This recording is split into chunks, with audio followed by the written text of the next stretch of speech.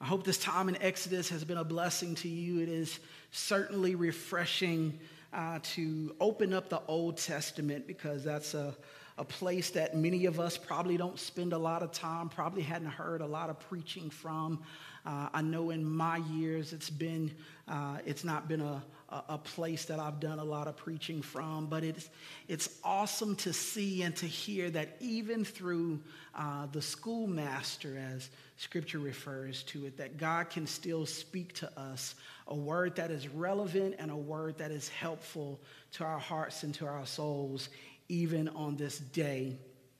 We've been trying to cover 2 chapters at a time as we walk through. So today, like we have before, it's more of a 30,000-foot view. So I hope that you will stay with us and be with us as we go to Exodus 5 and Exodus 6.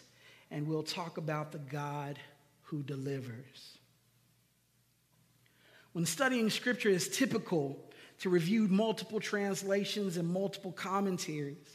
And while doing so for this particular text, I came across a number of headings over the 2 chapters that we'll cover today. If you're reading a King James Bible, your heading says Moses and Aaron meets Pharaoh. If you're reading an ESV Bible, the heading says making bricks without straw, and this is very similar to what the NIV translation shares. If NASB, Israel's labor increased. And for the CSB, Moses confronts Pharaoh. The purpose of a heading is to help the reader figure out what to expect in the upcoming section, or to hint at the main idea of the upcoming section. And all of these headings hit the nail on the head except for one. And I want to say that I say this with all humility, because people who are far more intelligent than I am put these works together. You see, Moses and Aaron do meet Pharaoh, and Israel's labors are increased in our text as they are tasked to make bricks without straw. But Moses isn't really the one confronting Pharaoh. If you recall Exodus 3, verses 7 and 8, the word of the Lord says, "Then the Lord said, I have surely seen the affliction of my people who are in Egypt, and have heard their cry because of their taskmasters. I know their suffering, and I have come down to deliver them out of the hand of the Egyptians." Verse 10 says, "Come, I will send you," God speaking to Moses, "Come, I will send you to Pharaoh, that you may bring my people, the children of Israel, out of Egypt." So you see, God is the one who is actually confronting Pharaoh. Does Moses experience opposition? Absolutely. But Moses is simply participating in the work that God is doing. And what is God doing? Across all the translations that we spoke of, the headings of chapter 6 all begin, God promises. Speaking of God's promise to deliver Israel out of Egypt to the land of promise, out of bondage to Pharaoh, into fellowship and lordship with God. Again, God is doing, I have come down. Moses is participating, come, I will send you.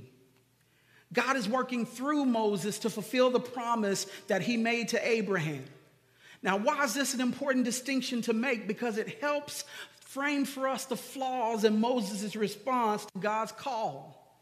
It also highlights for our own soul's rest and sanctification that across all narratives, past, present, and future, that it is the hand of God working in ways that we can't comprehend or always really appreciate to fulfill his good and perfect will for his people, to reveal himself as the God who delivers. We'll frame for our discussion this morning 3 points: participation, opposition, and promise. We participate by God's call, grace, and strength in the work that he is doing. Again, God is doing the work. And yes, even called by God, we'll still experience opposition. But make no mistake, it is God who is fulfilling the promise to deliver, God who is doing the work. I want to share with you that outside of Jesus, Moses is definitely in my top 3 of people in Scripture. And that's because Moses was just real. Moses was just raw. He was natural. And whatever he was feeling, that's what you got.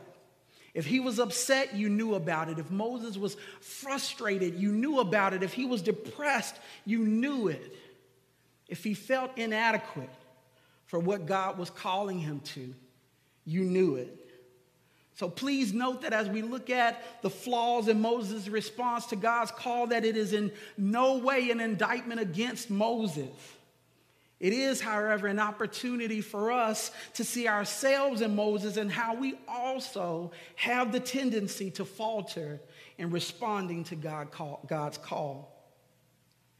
In chapter 3, God calls to Moses from a bush that was on fire but not being consumed. God speaks to Moses, first calling him by name, then instructing him to take his shoes from off his feet, for the ground on which he was standing was holy ground. God identifies himself, says that I am the God of your father, the God of Abraham, Isaac, and Jacob. God communicates his burden. I've seen the affliction. I've heard the cry. I know the suffering, and I have responded. I have come down. And finally, God commissions, come, Moses, I will send you. Now listen closely to Moses' responses and tell me if you see yourself, if you've used any of these excuses. There's nothing special about me, God. Chapter 3, verse 11, who am I that I should go to Pharaoh? I don't know enough, God. Verse 13, if I come to the people and say, the God of your fathers have sent me, and they ask, what is his name? What shall I say? Nobody's going to believe me, God. Chapter 4, verse 1, behold, they will not believe or listen to me. I'm just not gifted, God. Chapter 4, verse 10, I'm not eloquent, but I am slow of speech and of tongue. Last but not least, and probably one that we've used the most, others are far better at this than I am, God. Chapter 4, verse 13, Lord, send somebody else. So what's the flaw in Moses' excuses, in your excuses, in my excuses? The flaw is God says, I will, and we say, I can't. God says, I have come down, and we say, I can't go. When we say, God, no one will believe me, what we're really saying is, God, I don't believe you. And what we miss rather in these moments is God never puts us on the hook for the results, never puts us on the hook for the outcome. He said to Moses, as he says to you and me this morning, that I, the Lord, I am that I am, I have come down to deliver my people. All he requests is that we go. Moses almost misses out on playing a role in one of God's greatest acts of deliverance in recorded history because he was so caught up in looking at himself that he couldn't see God. How many times has that been your testimony? How often have you been so fixed on your perceived inability that you fail to see God's infinite ability? What word has God spoken to you, and rather than yielding to God, you fell back on one of Moses' excuses? At the end of chapter 4, we see God in his grace, as he does with us, moving Moses from excuses into action. As Moses and Aaron share God's message of deliverance with the elders of the people of Israel, we see their initial response in verse 31, and I say initial because their next response will be much different. Verse 31, chapter 4, and the people believed, and when they heard that the Lord had visited the people of Israel and that he had seen their affliction, they bowed their heads and they worshiped. They believed in their worship. But we'll see that that's not always the case. Look with me at chapter 5, starting with verse 1, our text for this morning. Afterward, Moses and Aaron went and said to Pharaoh, thus says the Lord, the God of Israel, let my people go, that they may hold a feast to me in the wilderness. After they share God's words with the elders of Israel, they moved to share God's words with Pharaoh. Remember, it is God who is confronting Pharaoh and God who is demanding that Pharaoh let Israel go so that they may worship him. Feast here is worship. Sacrifice is used in verse 18 of chapter 3 is worship. So this isn't Moses trying to use more flattering or less abrasive words to make God's demand less offensive to Pharaoh. This is God saying to Pharaoh that I didn't create this people to work for and to be abused by you. I created this people to worship me. To continue to hold them in bondage is in violation of my purpose for them, so I must demand that you let my people go. It's also important for us to remember, as Pastor Brian shared last Sunday, God isn't simply delivering from, he's delivering to. From the bondage of Pharaoh to lordship of God, to the lordship of God. Again, God is confronting Pharaoh and not Moses. And so Pharaoh's response to Moses then in verse 2 makes sense. Look with me at verse 2. But Pharaoh said, who is the Lord that I should obey his voice and let Israel go? I do not know the Lord, and moreover, I will not let Israel go. He asked, who is the Lord? Not who is Moses. Who is the Lord that I should obey his voice? Pharaoh says, I don't know the Lord. I don't know the Lord, and I don't recognize his authority. And because I don't recognize his authority, I will not let Israel go. And authority is a good word to use here because God confronts Pharaoh. And if you recall again, as Pastor Brian shared, Pharaoh is a title. It speaks to the authority that he has in Egypt. And the authority he believes he has to hold, and he has to hold Israel and to stand in defiance to the authority of God. Authority is also a good word to use here because it speaks to the first kind of opposition we can expect to encounter as we participate in the work of God. Ephesians 6 verse 12 says, for we do not wrestle against flesh and blood, but against the rulers, against the authorities, against the cosmic powers over this present darkness, against the spiritual forces of evil in heavenly places. God is not simply confronting a person. He's confronting spiritual rulers and authorities and powers, dark forces and evil that make war against us and war against his authority. We see this in other places in Scripture. Daniel 10, verses 12 through 14, where there are other forces at work besides what we see. Look with me, the word of the Lord says, then he said to me, fear not, Daniel, for from the first day that you set your heart to understand and humble yourself before God, your words have been heard, and I have come because of your words. Here it is. The prince of the kingdom of Persia withstood me 21 days, but Michael, one of the chief princes, came to help me. Daniel prayed, God answered, but there was opposition in the heavenly places. So God addresses before God addresses Israel's physical bondage, he speaks to their spiritual bondage. It's not that God was powerless to get them out of Egypt. The deliverance could have happened in the moment that Moses said to Pharaoh on behalf of God, let my people go. But God was aiming for something more. He was aiming for them to see that he was stronger than the authority that was holding them, that they might know him not just in name as he sent Moses in his name, but by experience. As the God of covenant. See, God can change our circumstances, family. But if God changes our circumstances without changing our hearts, it won't matter if we're in Egypt or Vicksburg or the wilderness, we'll still be in bondage. And here's the crazy thing about bondage and the subtleness and craftiness of our unseen enemy. We can be in bondage so long that bondage becomes our comfort. It can become our place of safety simply because it's what's familiar to us. And in our discomfort, we will reject the path to deliverance and anyone who would open the door to it. Look with me at our text in Exodus 5, verses 4 through 9. But the king of Egypt said to them, Moses and Aaron, why do you take the people away from their work? Get back to your burdens. And Pharaoh said, behold, the people of the land are now many, and you make them rest from their burdens. The same day Pharaoh commanded the taskmasters of the people and their foremen, you shall no longer give the people to make bricks or people straw to make bricks as in the past.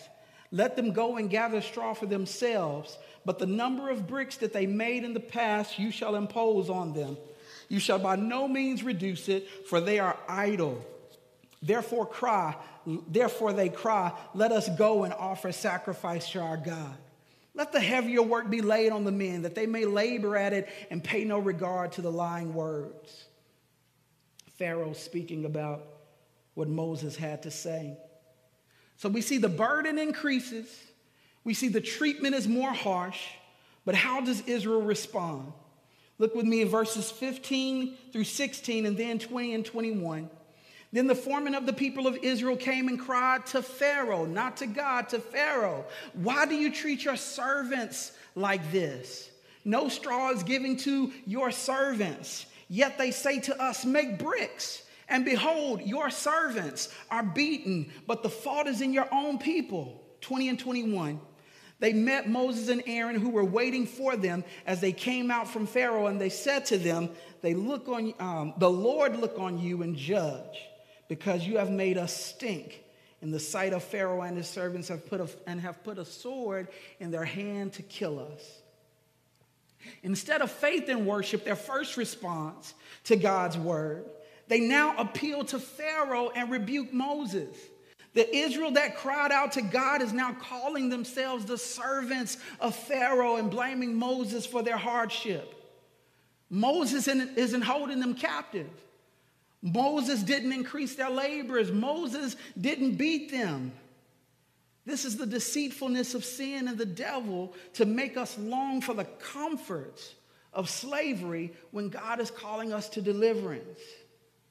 This is also another means of opposition that we'll experience as we labor with God. Hurt people hurt people. Moses wasn't the cause of the suffering, but Moses just happened to be there. And so he became the object of their frustration. Again, verse 21, and they said to them, the Lord look on you and judge, because you have made us stink in the sight of Pharaoh and his servants. Another reason why Scripture reminds us that we wrestle not against flesh and blood, because sometimes you can feel like the very people that God has called you to help are the ones that fight you the most. So how does Moses respond to everything that has happened? How does he respond to Israel's fallout and falling apart after Pharaoh increases the labor? Look with me at verses 22 and 23 of chapter 5. Then Moses turned to the Lord and said, "Oh Lord, why have you done evil to this people? Why did you ever send me? For since I came to Pharaoh to speak in your name, he has done evil to this people, and you have not delivered your people at all." Again, I love Moses. His responses are so natural. He's riding the wave of walking with God. Burning bush, amazing. I got to see it. He turned to see. Sending you to Pharaoh? Nah, I'm good. People respond favorably as he goes and talks with the elders of the people of Israel in the latter part of chapter 4. Yes, let's do this. Goes right to Pharaoh. Pharaoh, thus saith the Lord, let my people go. People don't respond favorably. Lord, why'd you ever send me? Have you been there? Have you spoken words of life, words of encouragement to someone, and then watched in horror as everything around them seemed to die, seemed to fall apart? In times of distress like Moses is doing here in verse 22, we must turn our hearts to the God who delivers.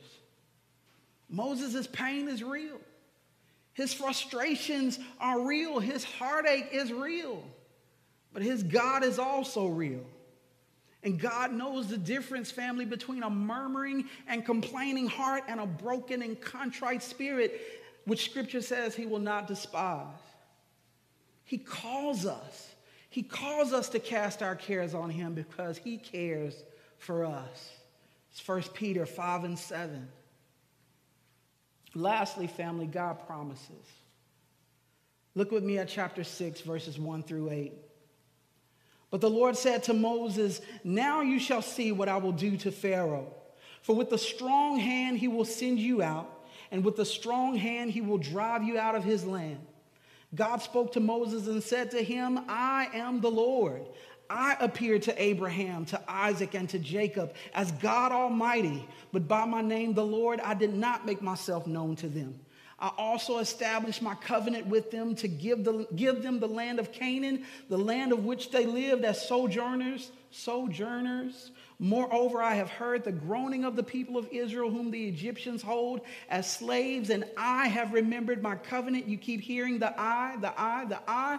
"Say therefore to the people of Israel, I am the Lord, and I will bring you out from under the burdens of the Egyptians, and I will deliver you from the slavery to them, and I will redeem." God is doing the work. "I will redeem you with an outstretched arm and with great acts of judgment.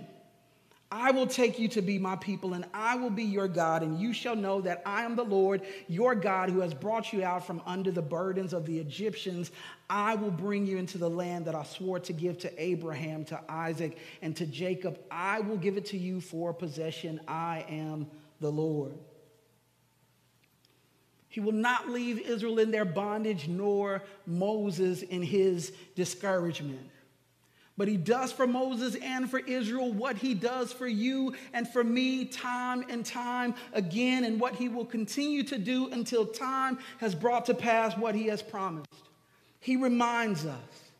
He reminds us that it is his burden, that he is doing the work of deliverance. He reminds us that he doesn't just want us to see him, but he wants us to know and experience him. He reminds us that it's only through his mighty hand and matchless name and the covenant that he calls us to that we can know and experience him. He reminds us that all opposition, seen or unseen, are ultimately dispatched and triumphed over through him. He reminds us that he's no stranger to delivering people, because he had already delivered Moses from death. We look at in the verses 14 through 25, we won't get into it, but we see the genealogy of Moses and Aaron listed there.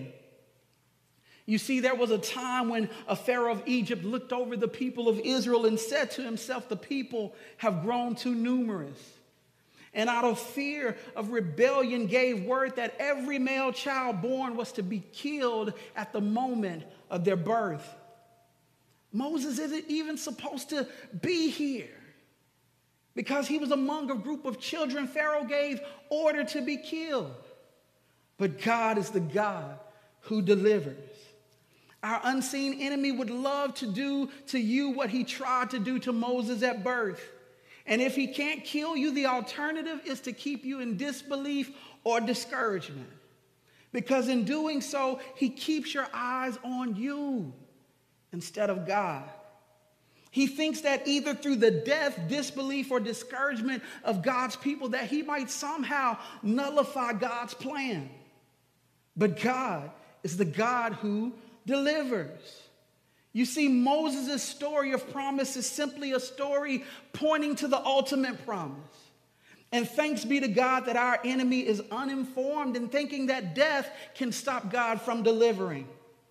In Matthew chapter 2, Herod, like Pharaoh, fearing an authority that would stand against his own, gave the order to kill every male child in Bethlehem that was 2 years old or under.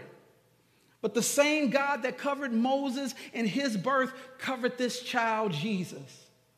Our unseen enemy tried again later in the life of the child, bringing a now innocent man before an unjust judge and jury, condemning him to die on a cross. This enemy, seemingly winning the day, would see this man die and be buried in a borrowed tomb. But unlike Moses before Pharaoh, there was no request for a 3 days journey into the wilderness to worship. Because in 3 days, this man Jesus would rise bodily from the grave, declaring that all power in heaven and in earth is in my hand. Not to free a physical Israel from Egypt, but to free a spiritual Egypt from the bondage of sin, a spiritual Israel from the bondage of sin. This would be God's greatest act of deliverance in recorded history. And that deliverance is available to all who will call upon the name of the Lord and to trust in the one whom he has sent. And that is Jesus Christ. And this morning we offer Christ to you. Would you pray with me?